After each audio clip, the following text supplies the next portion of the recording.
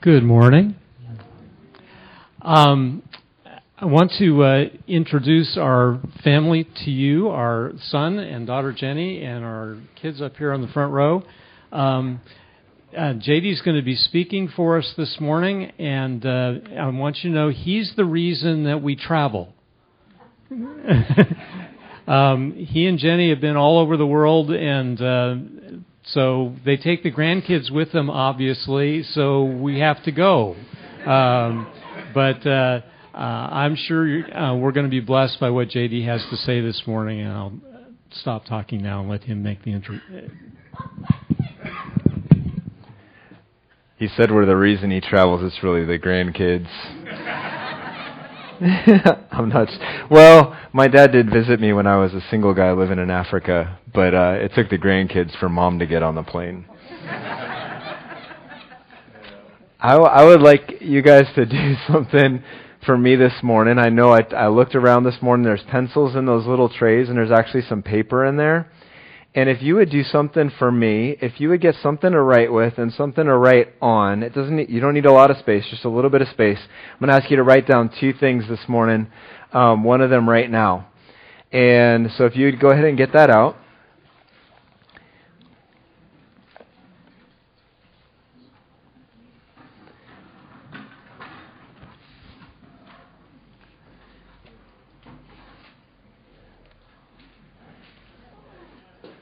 It's not any kind of colossal homework or anything like that. I just want you to put it down on paper so you can't change your answer later. All right? So here's what I'd like you to do. If you've got paper and something to write with, and you can share a pencil with your neighbor or whatever, what I'd like you to do right now is think about God thinking about you, and I would like you to just write down 1 or 2 words about what He thinks, what you think He thinks when He thinks about you. Okay? Just first 1 or 2 words that come to your mind. Really, don't overthink this. What's your gut reaction? God's thinking about me right now, and He's thinking 1 or 2 words. Just 1 or 2 words right there.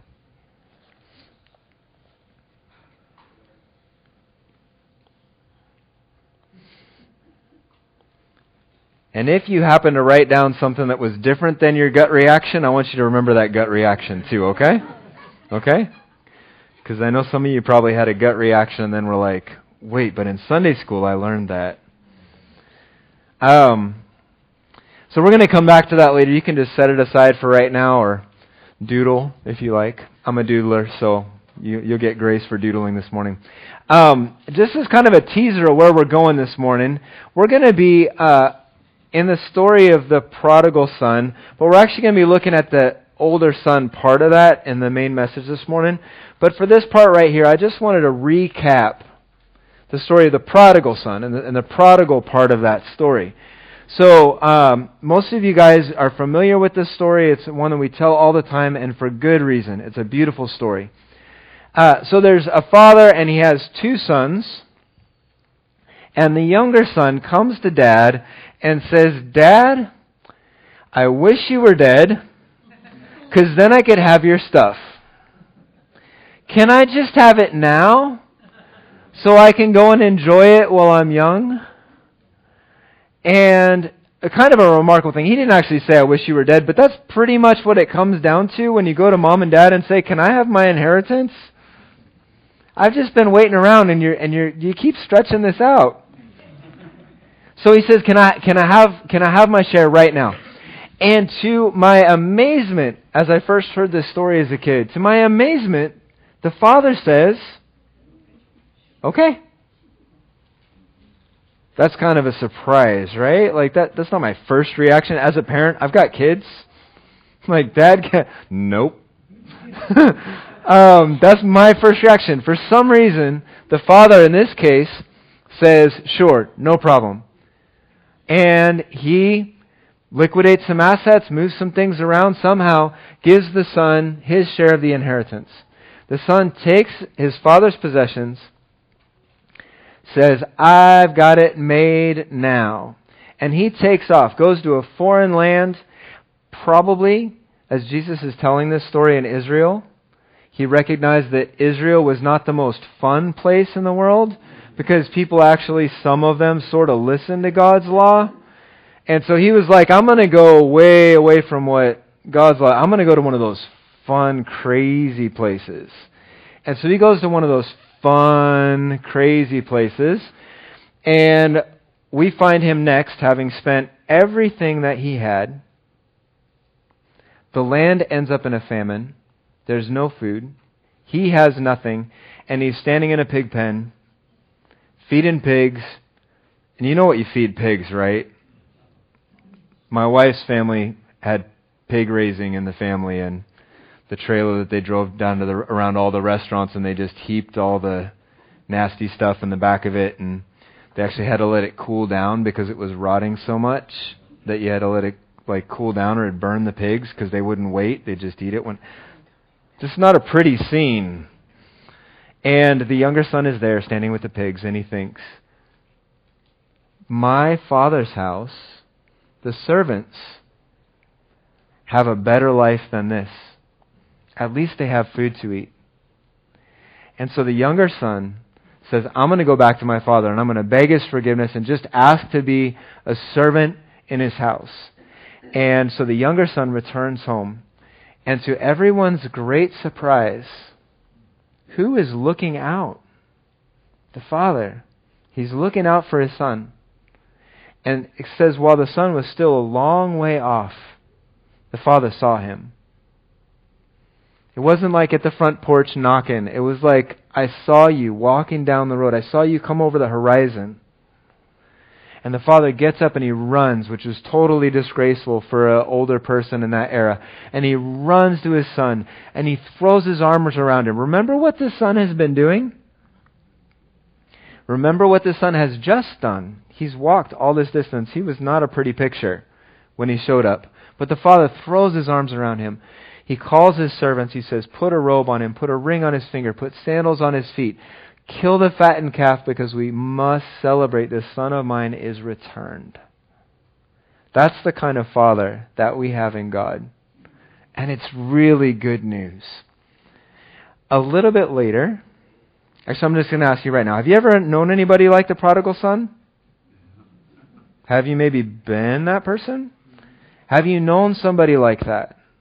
Have you known somebody like that who comes back? What's that person like when they come back to the Father and they find that they're loved? Isn't it beautiful to meet somebody who knows how much the Father loves them? It's really sweet. What I want to propose to you this morning, what we'll get into a little bit later, is that the good news is really, really good news. Even for older brothers.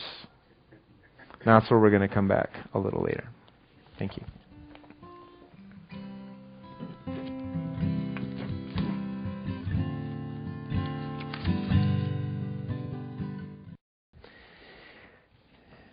We just want to thank you as a church for the welcome that you have given to us this weekend. It's not a lot of churches that welcome people like us to preach or speak anymore. And to offer your space to host a luncheon and things like that, that really is above and beyond, and we thank you for that opportunity. We would love to see you afterwards to tell you more about what we do, where we've come from, and where we're going, and what we're going to do there, and be able to answer some questions that in formats like this, usually we don't do as much because of where we're going. So we'd love to see you after if you're available. So we talked a little bit about the lost son, the prodigal son, and how he went away. And when he came back, his father ran to him with open arms, welcomed him, and threw a big party. And I closed with this phrase that the good news is good news. And I want to just put a little ending on that. The good news is good news, even for older brothers. And that's kind of what we're going to be looking at today. So if you want to turn in your Bibles, or it'll be up on the screen from Luke chapter 15. We're going to be looking at verses 25 to 32. We're just going to read through them. And it goes like this.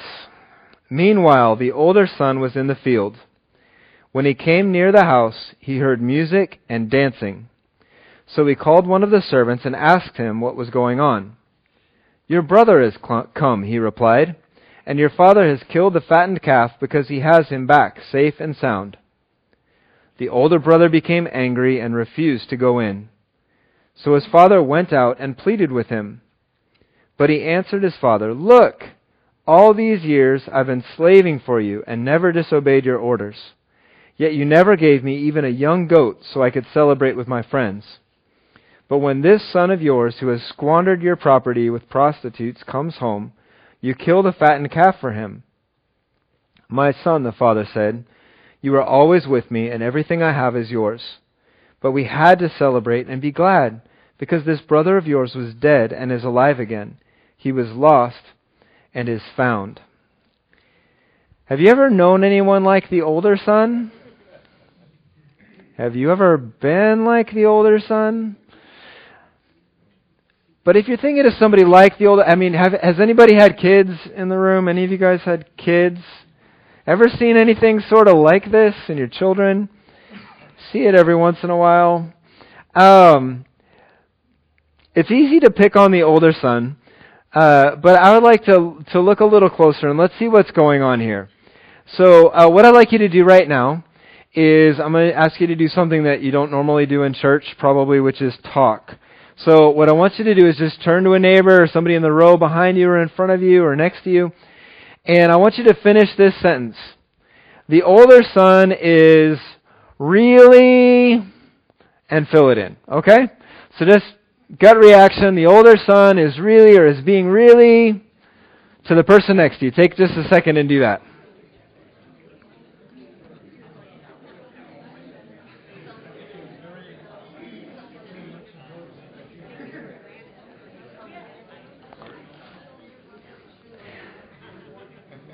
All right. While you're there, we're going to do one more, and I want you to finish this one.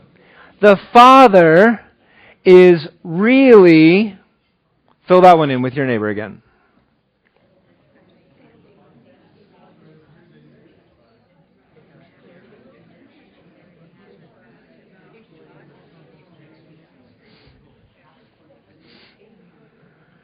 All right. So we've got this older brother,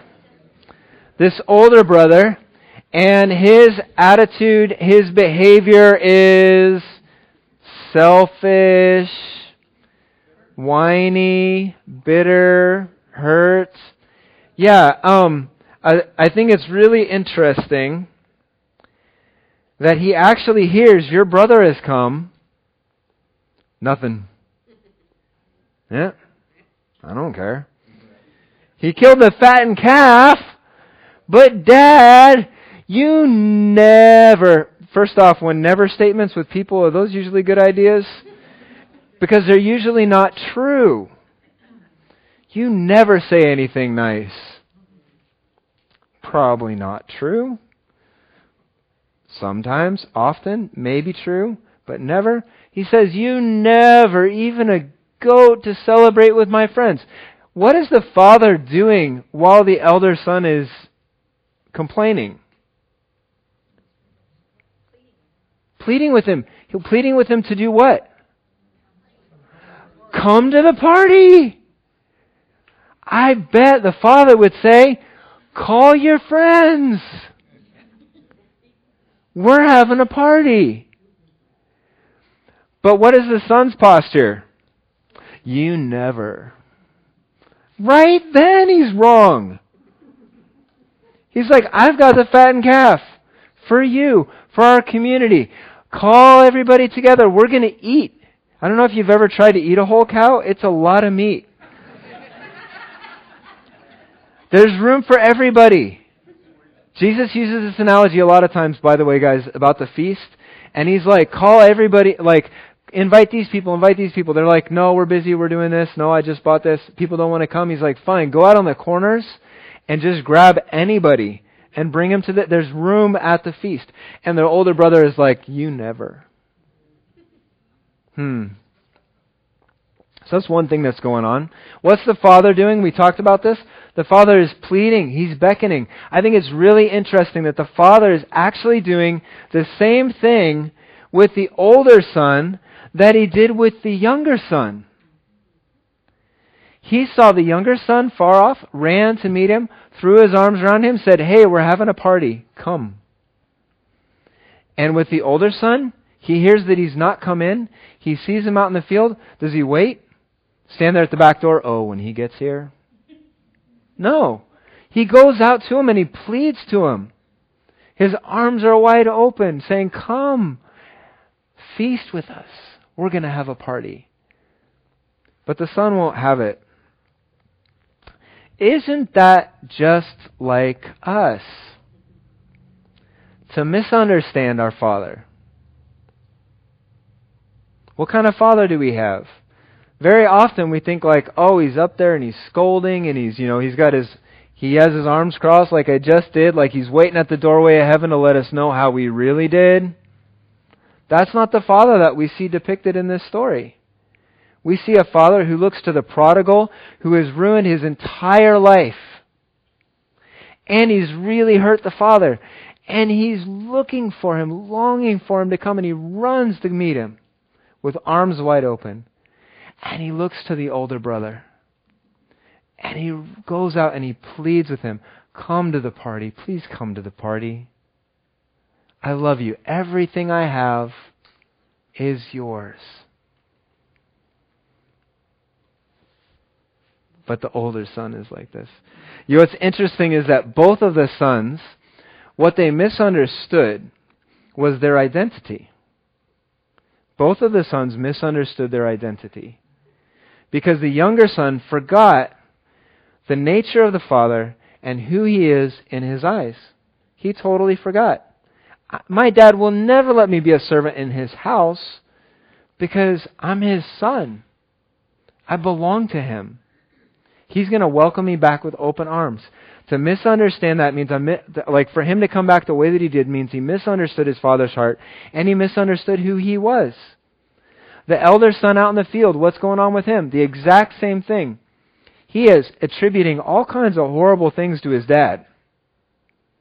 You don't love me. You only love people like that. You only love this. You don't love me. You never do anything good for me. And the father's like, "I'm right now inviting you to the party. I just want you to come." And the older son has forgotten that everything the Father has is his. He's forgotten. Interesting. So we're going to take a little bit of a meandering through a couple of other passages here to kind of see how this plays out and might affect and impact us as we relate to our Father in heaven. That's clearly what Jesus is pointing to here as He tells this story. This next bit I want to title, "The Good News is Really Good News, Even for Older Brothers." If we think about people in the Bible, and we think about somebody that we could aspire to be like, I'm just going to tell you, just wipe out the whole Old Testament already, right? Because most of those guys are kind of messed up. We're going to think in the New Testament, somebody that we could say, okay, I can't be like Jesus, but I might, if I was really, really, really devoted to the Lord, I might possibly, but probably not. But if I was to aspire to be like somebody, I would aspire to be like, fill it in the blank. Who would you name from the Old Testament? Somebody you think of? New Testament. Sorry, from the New Testament. From the New Testament. Maybe John. Okay. Maybe James. Keep going. Barnabas. Paul. Mary, Martha's sister. Okay, so these are all great answers. And to aspire to be like any of those people is pretty amazing because they were pretty wonderful people. I want to pick on Paul this morning. So with the kind of work that we do, traveling to different countries and trying to tell people about Jesus, we kind of look up to Paul because he did a lot of that. And he did it in really different circumstances, in different ways. But we kind of feel like I could look up and aspire to be like Paul. Really interesting. I want us to ask the question, what about Paul? How did Paul see himself? And so as we look at that, we're going to actually look in the book of Romans, in chapter 7, in the book of Romans. And we're going to catch Paul in one of his crazy moments. One of the nice things with Paul is that he wrote a lot, so there's a lot of the New Testament that was written by him.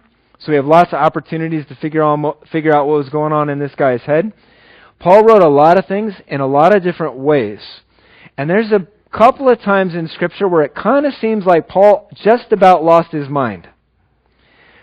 Sometimes he's writing and it's like, I'm writing and this is well thought through and I have spent time thinking about how I'm going to phrase this. And every once in a while, the Spirit in Paul just kind of bubbles up and it just seems like he just almost is doing this like emotional vomiting onto the page. And he even a couple of times says, like, I'm crazy to talk like this, but you need to hear it. And the Spirit is leading me to say this. This is kind of one of those moments. And so we're here in Romans 7, verse 14.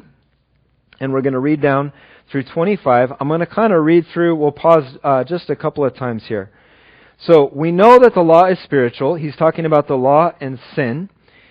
But I am unspiritual, sold as a slave to sin. I do not understand what I do. For what I want to do, I do not do. But what I hate, I do. Have you ever felt like that? This is the Apostle Paul writing, friends. This is not you and me writing. This is the Apostle Paul who took the gospel to the nations. And he's writing like this. I don't understand what I do. For what I want to do, I do not do. But what I hate, I do. A friend and mentor recently pointed out there's two I's as Paul is talking through this verse. And we'll see them as we go along, that there's two I's at play here. So when you see the word I in this passage, there's actually two of them. And if I do, going on, and if I do what I do not want to do, I agree that the law is good. As it is no longer I myself who do it, but it is sin living in me. Now he's pointing, there's two things going on inside of me.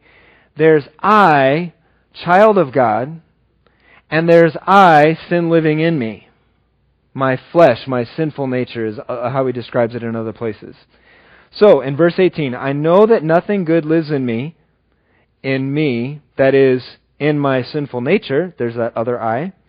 For I, child of God, have the desire to do what is good, but I, sinful nature, flesh, cannot carry it out. This is Paul. Really interesting.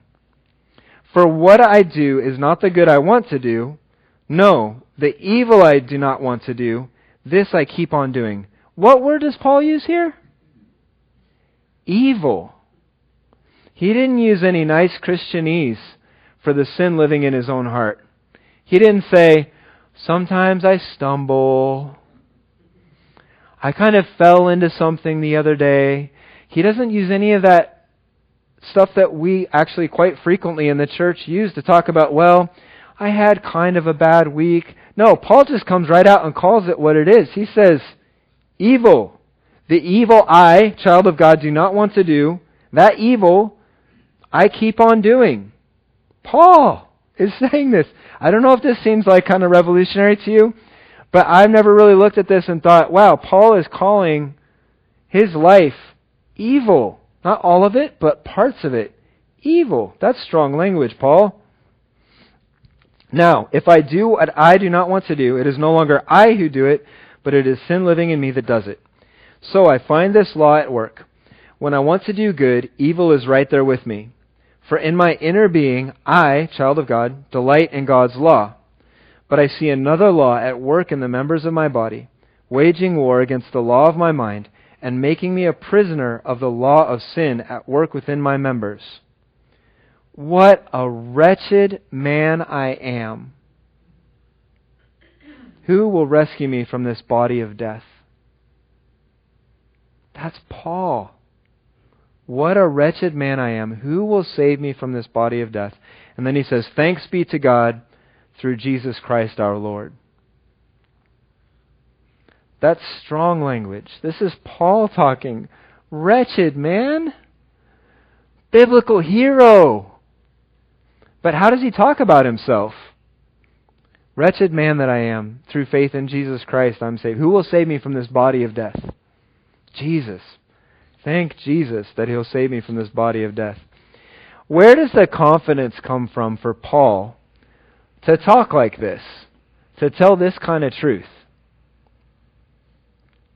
I want to propose to you that Paul's able to talk like this because he knows full well the nature of his Father and his own identity, who he really is.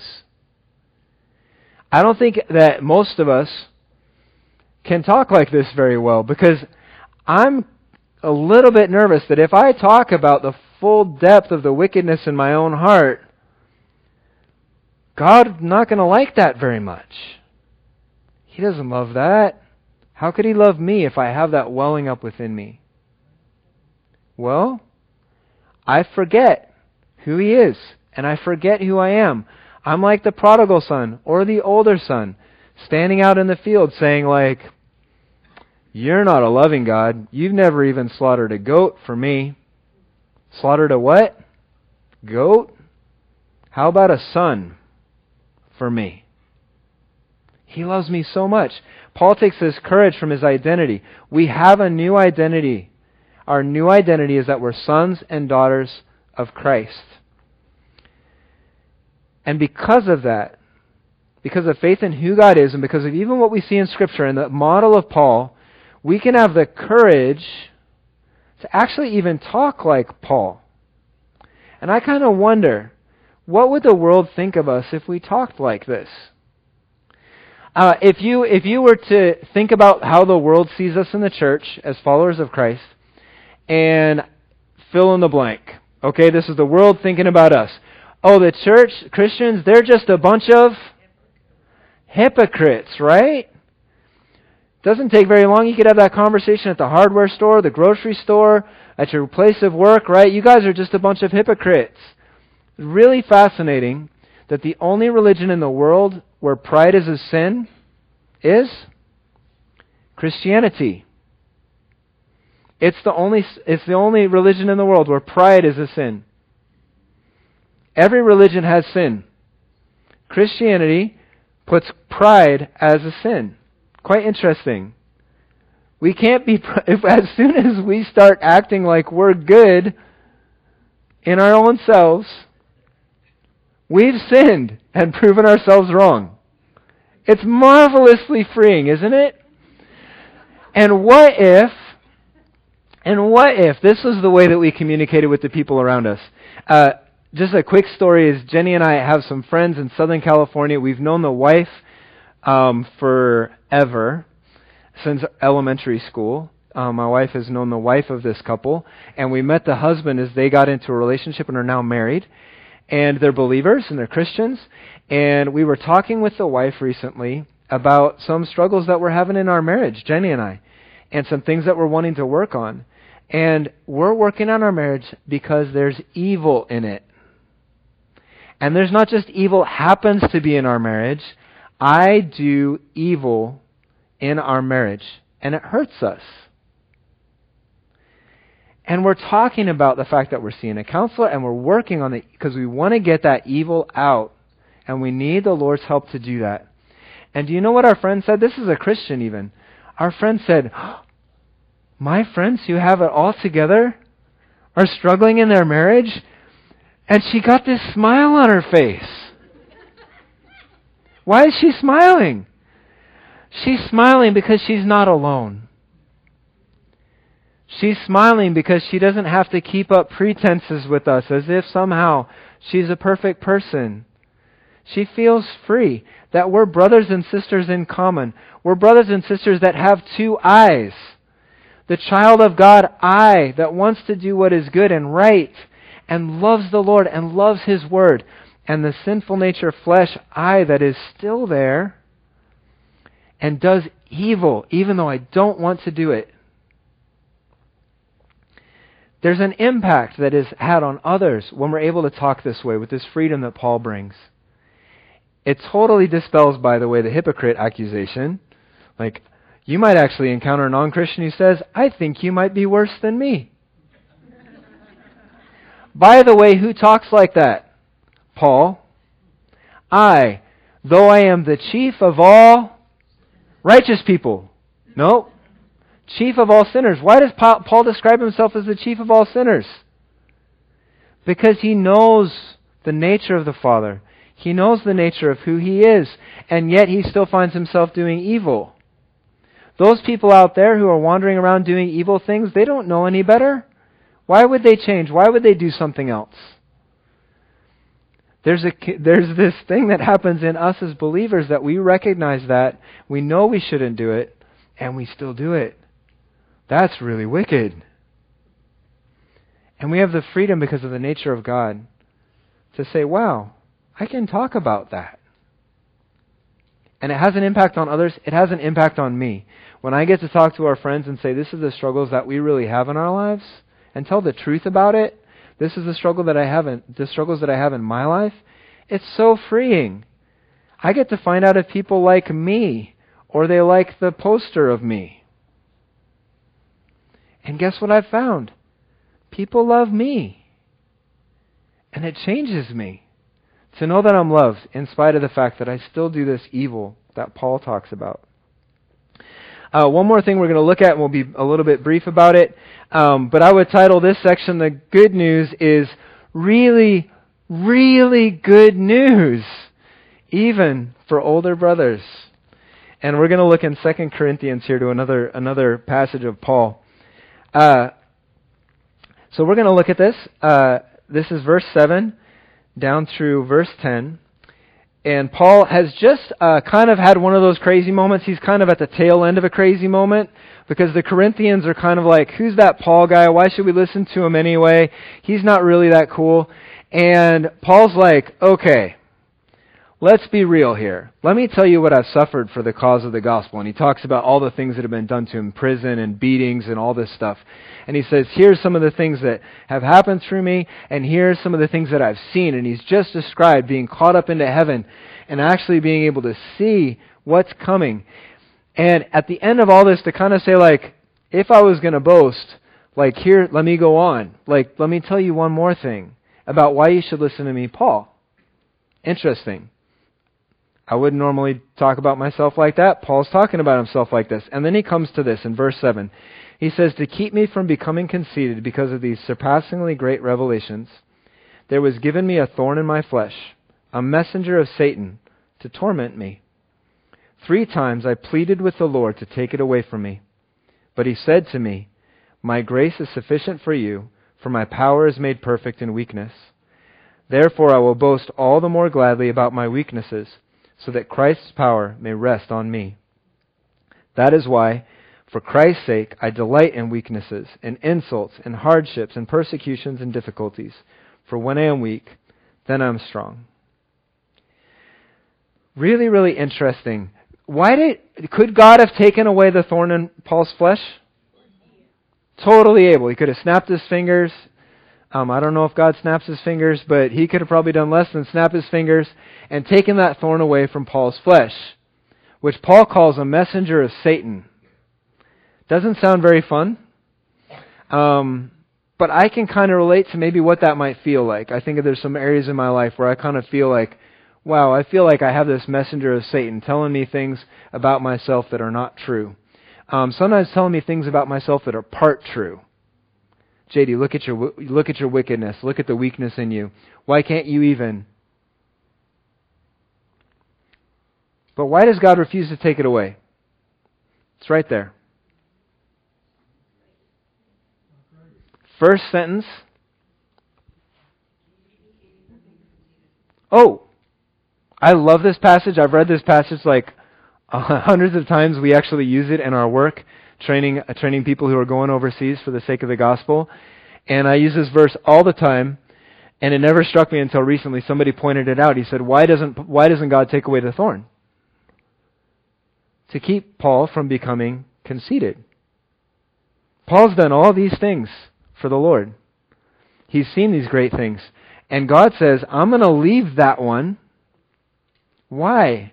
To keep you from becoming conceited. There's that sin that's in Christianity that is not in any of the other religions. And God says, whatever you have, I do not want you to have that one. And so I'm going to leave you. I'm going to bless you by not removing this from your life so that you will not become conceited and that you will come to me. We can actually be thankful for our weaknesses because they point us to Christ. If I was free of sin,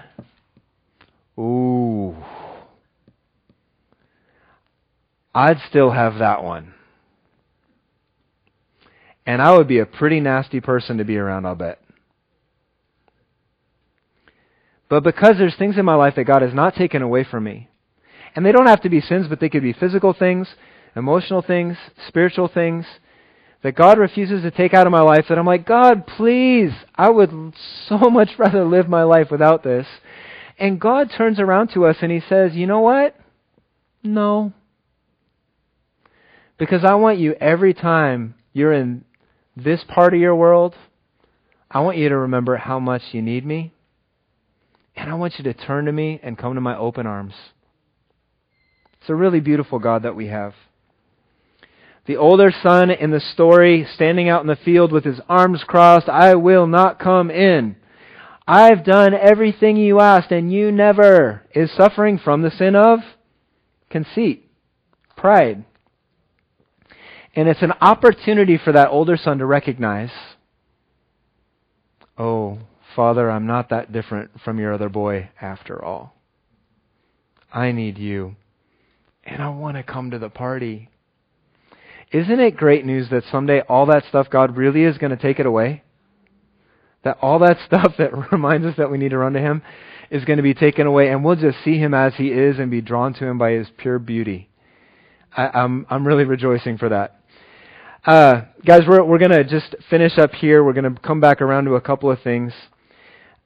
In Romans 7, the passage we just looked at before, Paul wrote about himself in two ways. He described himself with two eyes.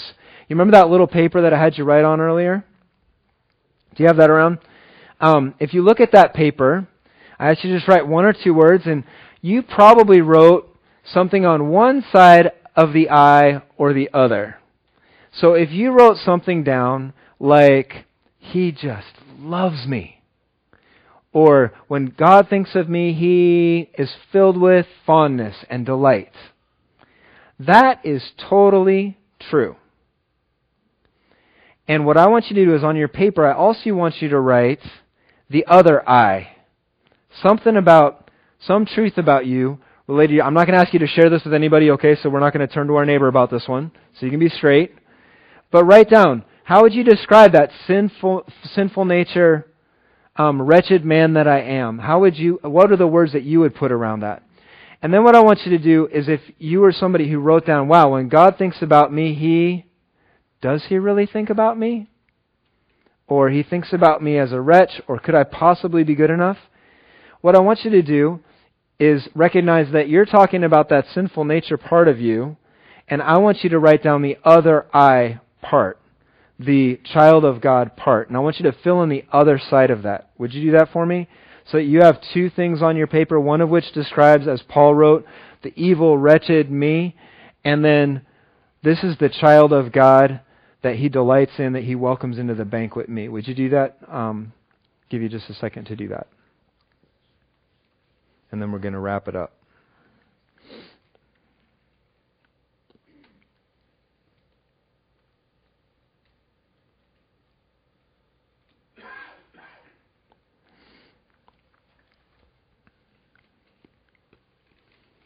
All right, so here's what I'd like you to do while you got your pen and that paper right there. Under the side that is that wretched flesh side, what I want you to do is right under that, my flesh. And remember that that is the thing that God allows to keep you from conceit and to drive you to Him.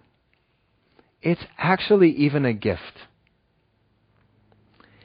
And then on the other side, what I want you to do is I want you to write down my identity. The child of God part, my identity. Or you could write how God sees me. As His child, as His beloved. with fondness, with delight, with joy. And it's because it's really true. That is how He sees you. And you can look all through the Scriptures and find the truth of that. I want to show you something that we've done in our family to help us remember this teaching. And so this is my keys. And on my keys I have this little thing. It's just stuck on there. You can't probably see, but it's a compass. It's not a real compass. It's just like a statue of a compass kind of thing. Sculpture of a compass. I don't know. So it doesn't work in an earthly sense, but it's not here for an earthly sense. I actually walked into a place one day, and I was thinking about this idea, and how can we think about this as a family, the 6 of us? And there were 6 of these laying on a table that said, "Take for free." And I was like, I think God's trying to tell me something. And so we took these home, and a couple of weeks later, we sat down and talked about this idea with our kids. And we came up with a compass statement for our family so that we can remember direction and who we are. And our compass statement is, I'm not going to put you on the spot, I am a deeply loved child of God through faith in Christ Jesus. Pretty simple. And the other day I had my keys in my hands and I was fiddling with them like I often do. And my daughter saw it and she was like, "Daddy, look, you have to say it." And we say it together every time we see it. And the kids have theirs in different places, and when we see it, we remember, I'm a deeply loved child of God through faith in Christ Jesus. This is the thing that allows me, when I'm feeding the pigs slop in a famine-filled land, that I can run back to my Father. It's the thing that reminds me when I'm standing out in the field with my arms crossed, that I loved your story this morning, that I can uncross my arms and run into the house of my Father who loves me, that I can join in the feast. That He's not standing there at the door with His arms crossed to remind me of my sinful nature. That's our compass. Today you might feel like the younger brother, wondering if God could possibly still love you, if He'd be willing to take you back after all that you've really done. I applaud you for telling the truth about the wickedness of your life, and want to remind you that your Father waits with open arms, looking out from the rooftop for His children to return, and longs to run and wrap His arms around you. If you find yourself today a little bit more like the older brother, standing in the field with your arms crossed, feeling prideful and conceited and maybe just a little bit justified, that your Father still comes to you and beckons you into His house with open arms to join it in the feast, to celebrate His goodness and His grace, and to be with Him. That is good news. Let's pray. Father, we love you, and we cannot even fathom, frankly, the greatness of your love for us, how very much you love us. Thank you for those things in our lives that keep pulling us back to you. They keep reminding us how much we need you. Help us to see them that way, Lord, and to run to you quickly when those things rear their heads in our lives. Father, I pray for those that we know or those even in the room who are far off, struggling with the sin and brokenness in their lives and wondering if you might love them. God, help us to show those people your love. Help us to show them a God and welcome them to a God who runs with open arms to welcome His children. That they don't have to find their own cloak and own sandals and own ring. That they can run to the Father and be given all of it. We look forward to that party one day in heaven, Lord, where you finally take away all those broken things that drive us to you. And we'll get to just dwell in the pure joy of your presence and goodness and celebrate all that you've done in this world. In Jesus' name, amen.